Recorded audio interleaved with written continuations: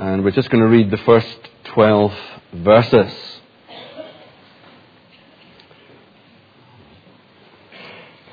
Colin last week had us in Ephesus, where he was showing what Paul the Apostle was up to there. And after the riot, we are told in verse 1, when the uproar had ended, Paul sent for the disciples, and after encouraging them, said goodbye and set out for Macedonia. He travelled through that area, speaking many words of encouragement to the people, and finally arrived in Greece, where he stayed 3 months. Because the Jews made a plot against him, just as he was about to set sail for Syria, he decided to go back through Macedonia. He was accompanied by Sopater, son of Perhas from Berea, Aristarchus and Secundus from Thessalonica, Gaius from Derbe, Timothy also, and Tychicus and Trophimus from the province of Asia. These men went on ahead and waited for us at Troas. But we sailed from Philippi after the Feast of Unleavened Bread, and 5 days later joined the others at Troas, where we stayed 7 days. On the first day of the week, we came together to break bread. Paul spoke to the people, and because he intended to leave the next day, kept on talking until midnight. There were many lamps in the upstairs room where we were meeting. Seated in a window was a young man named Eutychus, who was sinking into a deep sleep as Paul talked on and on. When he was sound asleep, he fell to the ground from the 3rd story and was picked up dead. Paul went down, threw himself on the young man, and put his arms around him. "Don't be alarmed," he said, "he's alive." And then he went upstairs again and broke bread and ate. After talking until daylight, he left. And the people took the young man home alive and were greatly comforted. Amen. As I was preparing this passage this week, I thought maybe it would be prudent to ask the stewards this morning, just to ensure there are no youths sitting near open windows. Charles Swindoll, tells the story in one of his books. I can't remember exactly which one. It's probably It's Time to Laugh Again, but I can't remember exactly where it comes from. But he tells the story of a pastor who is about to leave his church, and it comes as a little bit of a surprise to the congregation that the man just stands up and announces to the congregation that he's leaving, that this is his last Sunday, and that he'll be gone tomorrow morning. It came as a bit of a shock to the congregation, who hadn't had any inclination that he was about to move on.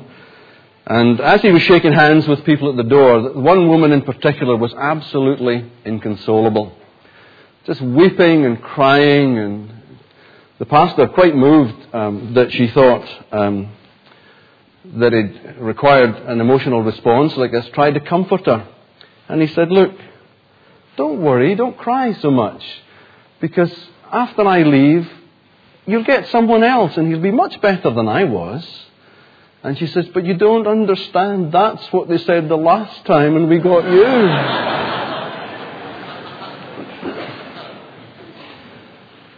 In our reading today, we observe the Apostle Paul, who is a pastor, and he's preparing to leave. So as he prepares to leave, let us observe a couple of things. First of all, I think he's following the Lord's example. In this episode in Paul's ministry, I see it very reminiscent of Jesus' last days among his followers prior to the crucifixion. Now, this should come as no surprise, since the author of Acts, Dr. Luke, initially has set out in this letter, in the book of Acts, to show his friend Theophilus what Jesus of Nazareth had begun on earth as God in human flesh, but continued to do by the Holy Spirit in and through ordinary followers of Jesus, people like Paul. And so Paul uses his last days in Greece and Macedonia to strengthen the new converts. Not only to strengthen the new converts, but to prepare the next generation of leaders to pick up the ministry and mission emphasis that has begun with Jesus preaching the kingdom of God. That missionary and mission emphasis I see as the spiritual DNA of the kingdom of God. By DNA, I simply mean the spiritually genetic instructions used in the development and the functioning of the Master's plan given to the disciples by Jesus in the Great Commission. Let me remind you what the Great Commission words say in Matthew 28, verses 19 through 20. Jesus comes to the disciples on the mountain where he had told them to go, we're told in verse 16. And as they saw him, some worshipped and some doubted. And then he goes on to say that all authority has been given to him in heaven and on earth. And in verse 9 he says, therefore go, or literally, therefore as you are going into the world, make disciples of all nations, baptizing them in the name of the Father and the Son and the Holy Spirit, and teaching them to obey everything I have commanded you. And surely I am with you always to the very end of the age. And that's still the same commission. That divine mandate is still in place today. That is the church's purpose on earth. We don't meet simply or gather as a church or congregate together simply to run a program that somehow pleases us, and even if it benefits us. The purpose of the church, the one command that we're to engage with, is to make disciples as we're going into Jesus' world. And we see Paul do that as the Holy Spirit leads him and others throughout the book of Acts. That's why we've called this series The Spreading Flame. Jesus promised that when the Holy Spirit would come on the believers, that almost as a matter after the fact, they would be witnesses. First in Jerusalem, then in Judea, then in Samaria, and then to the very ends of the earth. And that commission that Jesus gave the disciples is worked out through that promise of the Holy Spirit coming. It's also a fulfilling of that commission. We rather, unfortunately, in the church, sometimes refer to the conclusion of a minister's pastorate as the end of a ministry. Now, while the tenure of leadership may come to an end, there ought to be a real sense in which the minister's ministry, the pastor's ministry, never ends, because in actual fact, it never began. Not with him, at least. You see, ministry isn't ours in the real sense. You and I are never more than highly privileged people, and unprofitable servants at that, who get to hold the torch for a while. That's all we do. Ministry isn't ours. Ministry is the Lord's. Ministry belongs to Jesus. And He's very happily given us the responsibility of being the torch bearers of the bright gospel message that brings enlightenment to men and women about salvation. This torch that we hold is passed on to us from those who went before us. And unless we drop it, or it goes out during our lifetime, we will simply pass it on to others who will come after us.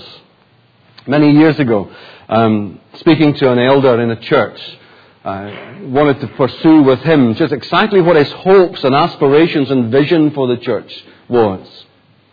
Now, very nobly, I believe, he said, my father was an elder in this church, and now I'm an elder. And I received the church in the way that it was from my father. And my vision is to pass the church on to my son when he becomes an elder, in the same way that I received it from my father. Now, some of you maybe thinking that's quite a noble thing to desire. But actually, I was quite saddened by it. Because I believe that the desire that the present generation leaders needs to have, if the church is to have any impact in the future, is that we want to ensure that the people that we pass it on to will be more richly blessed, will be more powerfully used of God, will be greater ambassadors and live closer in holiness and perfection to Jesus than we ever did. I have 2 children. Well, they're not so much children, they're very responsible adults now. My prayer for them since their childhood has been, Lord, I want James and Judith to experience a relationship with you personally and within the church far greater than I've ever achieved. And I believe that that's the heart of Jesus. I believe that's the heart of Paul. That as he fulfills this commission, That he wants to ensure that those coming after him will have a greater opportunity, will be more effective, and actually that he can quite happily stand back from it. Lord, preserve us from the leader who has to endure to the end, but rather than bring other people in and release them into that place of responsibility. Now, like Jesus, as Paul prepares to leave, he wants to ensure that he has done everything humanly possible under the divine anointing that God has given him to enable those coming after him to pick up the torch of the gospel message and to run their race faithfully and fruitfully. So in verses 1 and 6, let's call this Paul's continuing ministry, because the ministry doesn't come to an end just because Paul leaves. And Paul's objective, I believe, is twofold. First of all, he wants to encourage and strengthen the Gentile churches. Very shortly after the riot described in Acts 19 in Ephesus, Paul left there and headed towards Jerusalem. That's his destination. In the same way that Jesus himself sets his face like flint towards Jerusalem, Paul says, I must return there. I've got a destiny that means that I have to reach Jerusalem. But he goes there via Macedonia and Greece. Achaia, for the correct pronunciation for those who were here a couple of weeks ago, as he had planned in Acts 19 and 21. Paul wanted to make, out of concern for the churches, at least one last visit to them, to these churches that the Lord had helped him to found. And when you read of the trials that Paul faced in order to remain true to God's divine call upon his life, you begin to understand what his commitment to church leadership cost him. And I was, again, personally challenged by this because, sometimes in pastoral ministry the going can get tough. Sometimes it's not always easy to get up in the morning and to be motivated by what you know faces you. But just listen what Paul writes in 2 Corinthians 11 verses 23 following. He's having to defend himself, which is completely against the apostles' nature, against some sort of super apostles who have come in and are sidetracking the work of Christ in the Corinthian church. And so he writes, are they servants of Christ? I'm out of my mind to talk like this. I am more. I have worked much harder, been in prison more frequently, been flogged more severely. I have been exposed to death again and again. 5 times I have received from the Jews the 40 lashes minus 1.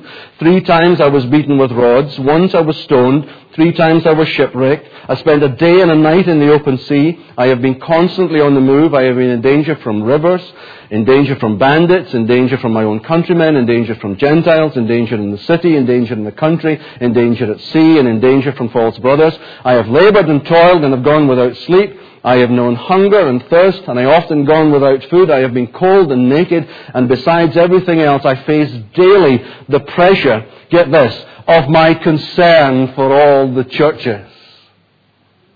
That's what gets Paul up in the morning. His concern for the churches.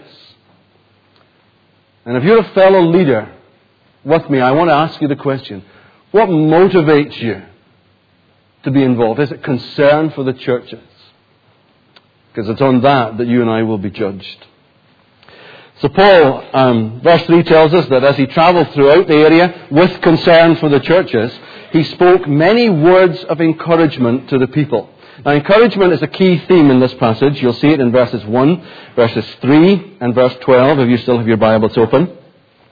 Now, the word, in verse 12, it's translated comforted. It's the same word. In the original language, in Greek, it has the same root word that is used to describe no less than the Holy Spirit, the Paraclete, or the Parakletos, the Comforter, who will come alongside followers of Jesus to strengthen them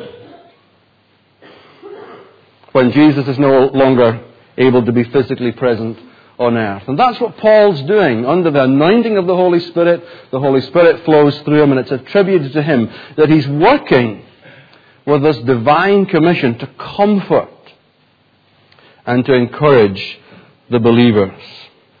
So Paul has an entourage of men with him that represents all the places where he's established new churches.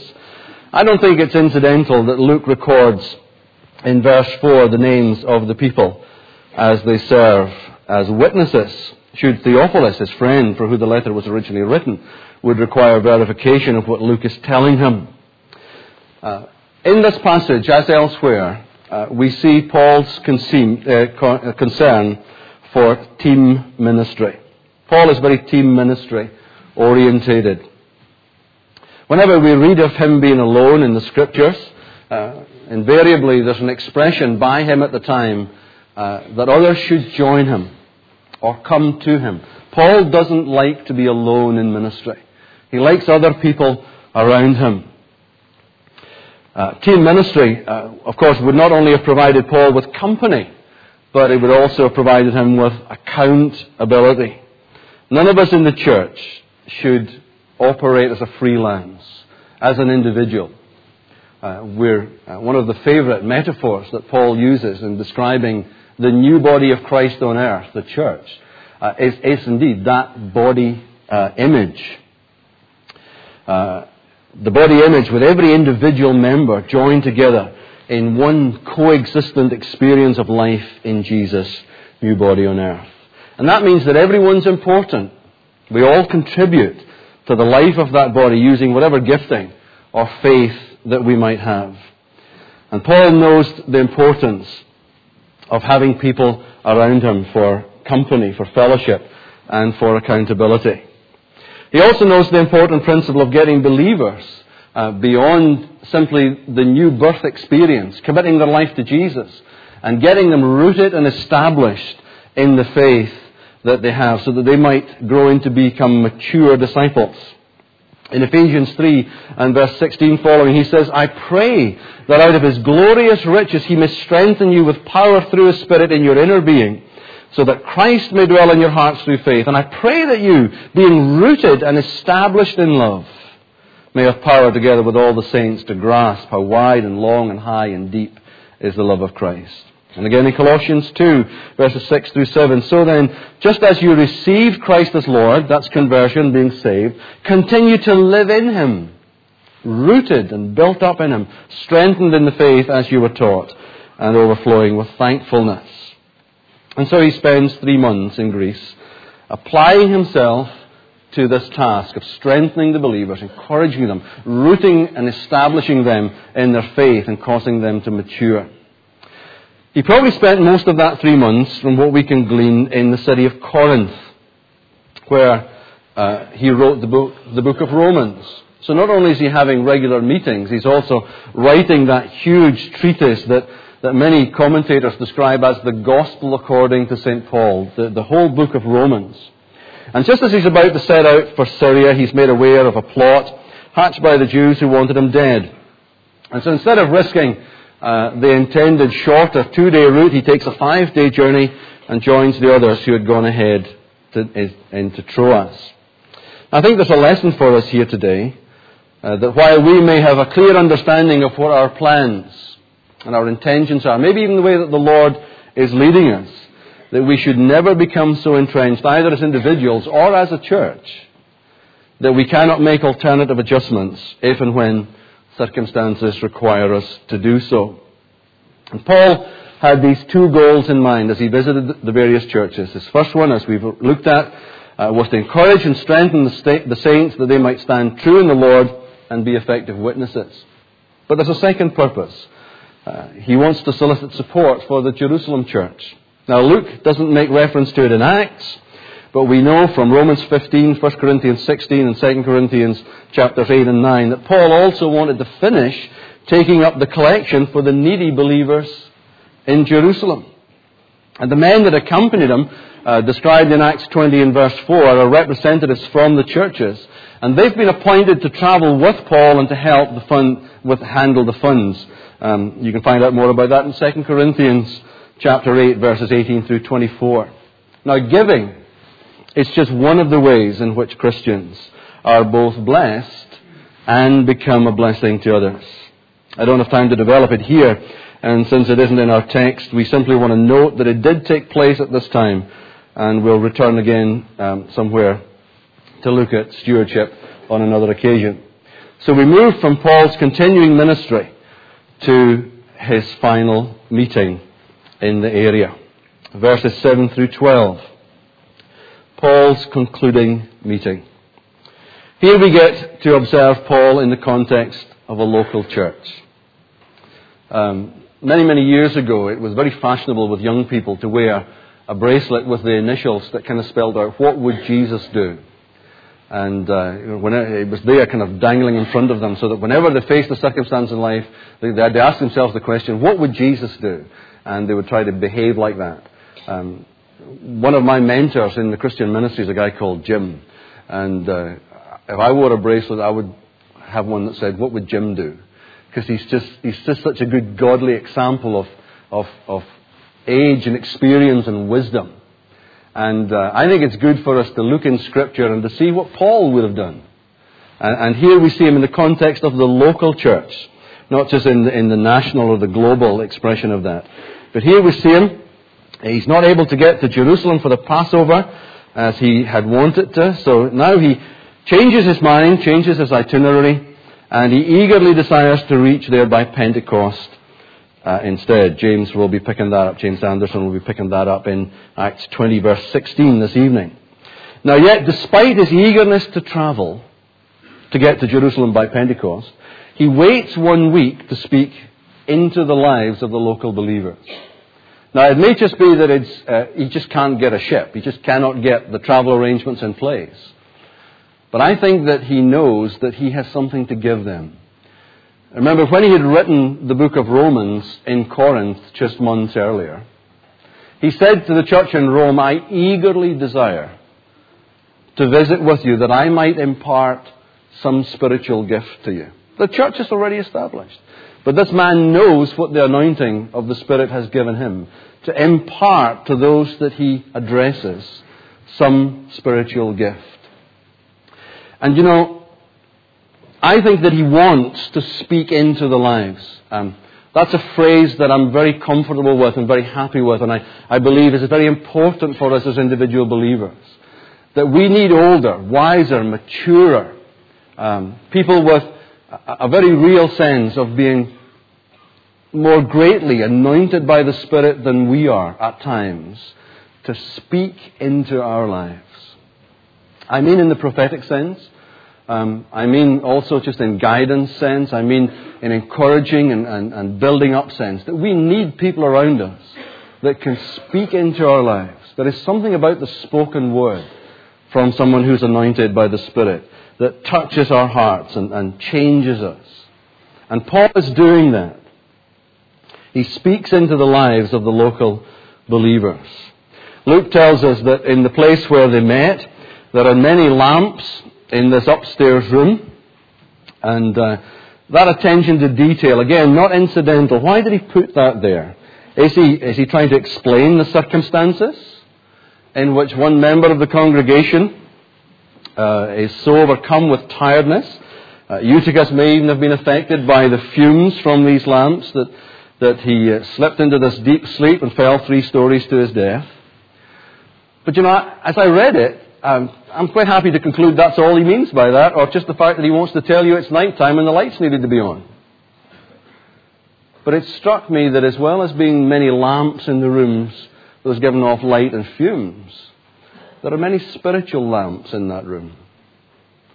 Because all of the people who are gathered there are God's people. And as Jesus is the light of the world who reflects His light through individual believers, so they are lights to the world. Now, just leave that thought with you. I'm not going to make a big issue out of it. From Luke's brief description, we learn something of the practice of this local church. First of all, observe that they met on the Lord's Day. Now, the believers at this time in church history would have been accustomed to meeting together on Sunday, the first day of the week. This is likely to be an evening service, as Sundays at this stage were still normal working days, and people would only be able to attend once they had finished work. Now, during the early years of the church, the believers did maintain some of the Jewish traditions, such as the hours of prayer. We learn that in Acts 3 and 1. But as time went on, they moved away from the Old Testament traditions and developed their own pattern of worship, as the Spirit had taught them. Now, remember that the church was born when the Spirit came at Pentecost, i.e. 50 days after the Passover Sabbath. So you add 50 days to the Saturday of the Passover Sabbath, you get to Sunday. Sunday is the first day of the week, which also coincides with the day that Jesus was resurrected from the dead. So the believers meet together to celebrate the fact that this is the day that Jesus rose from the dead, but this is also the day that the Spirit came. So Sunday is a good day for Christians to meet together. It's the practice of the early church. It's still good for us as God's people to gather. And I think it's still good for us to gather on a Sunday for a variety of reasons. Not least that it is the tradition, or at least the church tradition that goes as far back as the New Testament itself. Some of the traditions that you and I would strongly adhere to will be very recent developments in church history. But meeting on a Sunday goes right back to the formation of the church on the day of Pentecost. So they met on the Lord's Day. They also met as the Lord's people. The church hadn't got around to segregating people by race, age, gender, socioeconomic backgrounds, pre- or post-Reformation theology or preferred styles of music, etc. So those who met would have been as diverse group of people as the population of the world around them.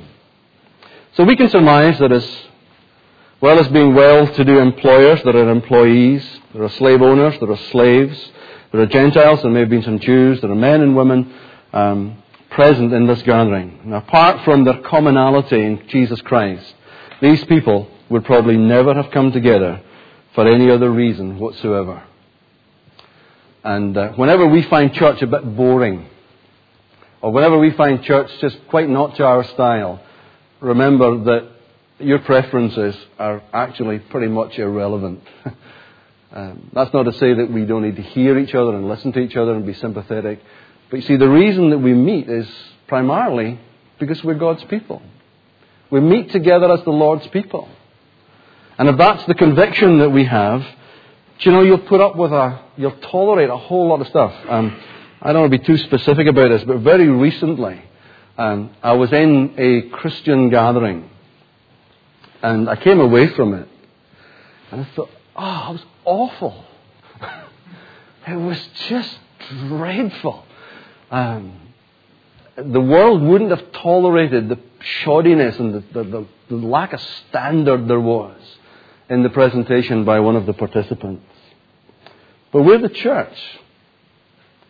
And we kind of put up with things, not because we like them or they do us a whole lot of good, but we're the church. And we meet as the Lord's people. But these people are all one in Christ, and that alone ought to be the identity of God's people whenever we meet together. Galatians 3:28 says, "There is neither Jew nor Greek, slave nor free, male nor female, for you are all one in Christ." So they met on the Lord's Day, they met as the Lord's people, and they ate from the Lord's table. There's a lovely story told in 2 Samuel about a man named Mephibosheth. You can't say that with a set of dentures that are loose. He was the son of Jonathan, the grandson of King Saul, and he was crippled in both feet because of injury sustained in a childhood fall. Now, King David, after Saul was dead and David ascended to the throne, he wanted to show kindness towards any of Jonathan's family for whom he had a great love. And so he invited Mephibosheth, it's only the last time I'm going to say that, he invited him into the royal court. And so this man, who was crippled in both feet, sat at David's table. I'm going to have to say it again because I'm going to read the scripture now.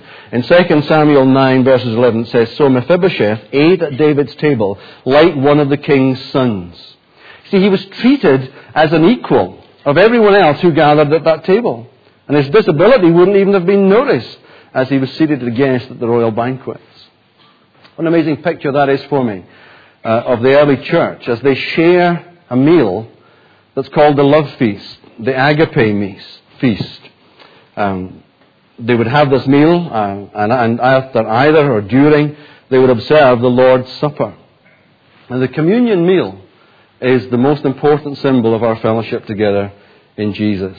Whereas here, no distinction is made, either of a social or economic status of the worshippers, Because at the Lord's table, that communion table, that Eucharist, the breaking of bread, whatever church tradition you come from that you might call it, there we are all simply penitent sinners who bow the knee before the Lord of the cross of shame. So they ate from the Lord's table and they heard the Lord's message. You know, again, it's my surmising, but I just wonder if Paul is teaching from his newly written letter to the Romans. That's why it's such a long sermon, yeah? Because Romans is a great book, but there's a lot of wealth, a lot of depth, a lot of stuff in that as Paul travels them through the road that leads to salvation and his explanation of it. He certainly had a knowledge of what he knew his message was about, and he could speak on and on and on and on. We don't know anyone like that in Charlotte Chapel. But the Word of God was always declared in Christian assemblies. And that's an important point for us.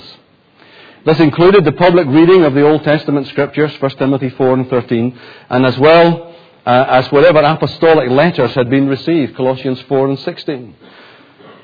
In Preachers and Preaching, Dr. Martin Lloyd-Jones says this: the decadent periods and eras in the history of the church have always been those periods in which preaching has declined. If you're a visitor here for the first time today in Charlotte Chapel, we have a historical, dedicated view of preaching in its place within the ministry of the church. Even the architecture tells you that. The pulpit is central to what we do as worship. The Lord's table and the pulpit. In some churches today, it's a platform with a carry-on perspex stand. The architecture says something about the importance of the church you meet in. Preaching is going out of vogue in some churches today, and sad to say, these churches, if not now, will be the weaker for it. Now, Paul knew that this was to be his last sermon to the church in Troas, and so he was happy to make it a long one. Well, he's leaving the next day, so nobody can criticize him anyway. He can't get emails or text messages saying, by the way, that was way too long yesterday. Because he's out of there the next morning. Warren Wiersbe says, the Word of God is important to the people of God. And the preaching and the teaching of the Word must be emphasized. The church meets for edification as well as for celebration. And that edification comes through the preached Word. Preach the Word is still God's admonition to spiritual leaders. 2 Timothy 4 and 2. And finally, they experienced the Lord's power. Eutychus, whose name in Greek means fortunate or lucky, maybe not so, firstly falls into a sleep, and then secondly, he falls out the window and plummets to his death. Now, normally, such a happening would ensure a quick closure to the service. But not while there is an apostle present who has the anointing of God on his life and ministry. Paul simply raised him from the dead and continued with his sermon. Now, Eutychus is probably a young boy between the ages of 8 to 14. We can learn that from the original language. So we shouldn't judge him too harshly for falling asleep. And the tense of the Greek verb indicates that he was gradually overcome. So presumably he fought off the effects of tiredness and the fumes, and the effects from the fumes of the lamps until he could manage it no more. You know that feeling, don't you, when you're absolutely shattered and you come to church and the preacher's voice sort of goes away into the distance and you're desperately trying to hold on and stay awake and maybe even lick your eyelids with your finger or something. Just desperately trying to stay awake. I can tell that you're experienced in this from your reaction. An Anglican synod was once debating the problem of apathy and lethargy among church attendees when one eminent archbishop stood up and seemingly about to reveal a staggering statistic said, "It has been calculated that if everyone who falls asleep in the pews of our churches every Sunday were carried out and laid head to foot, they would be much more comfortable."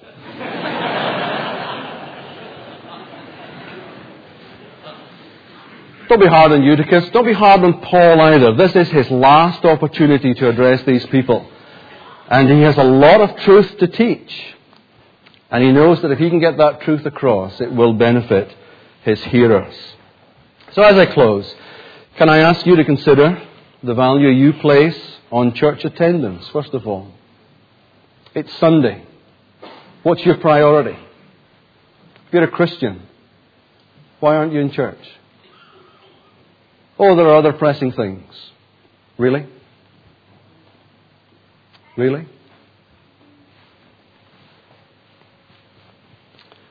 What stress do you place on the fellowship with other believers? Well, I'm a bit of a loner.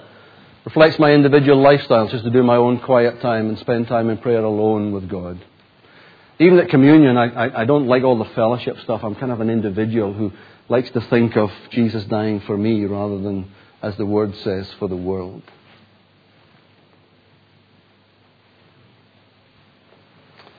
What emphasis do you place on the preaching and the teaching of God's Word? I believe that your answer has direct relevance to the experience that you will have in relation to God's power. Because it's in the midst of God's people, seeking God's face, listening to God's Word, that you and I experience the greatest measure of God's power. So in conclusion then, see, I said finally in conclusion, it's a technique. Paul is preparing to leave, but these people that he leaves behind are prepared to live. As Paul used this time to prepare to leave, he used all the gifts and the resources available to him to ensure that when he was gone, these people would continue to live on in their newfound faith. What emphasis do individual Christians place on sharing their testimony and faith in relevant ways that will lead others to become a Christian? What emphasis do we place on ensuring that those who come to faith will continue to be built up in their knowledge and experience of all that Jesus has commanded us to observe? And when the history of our era is told, will we be known as people who carried the torch so that our world can continue to experience the spreading flame of the gospel message? Time alone will tell. Let's pray.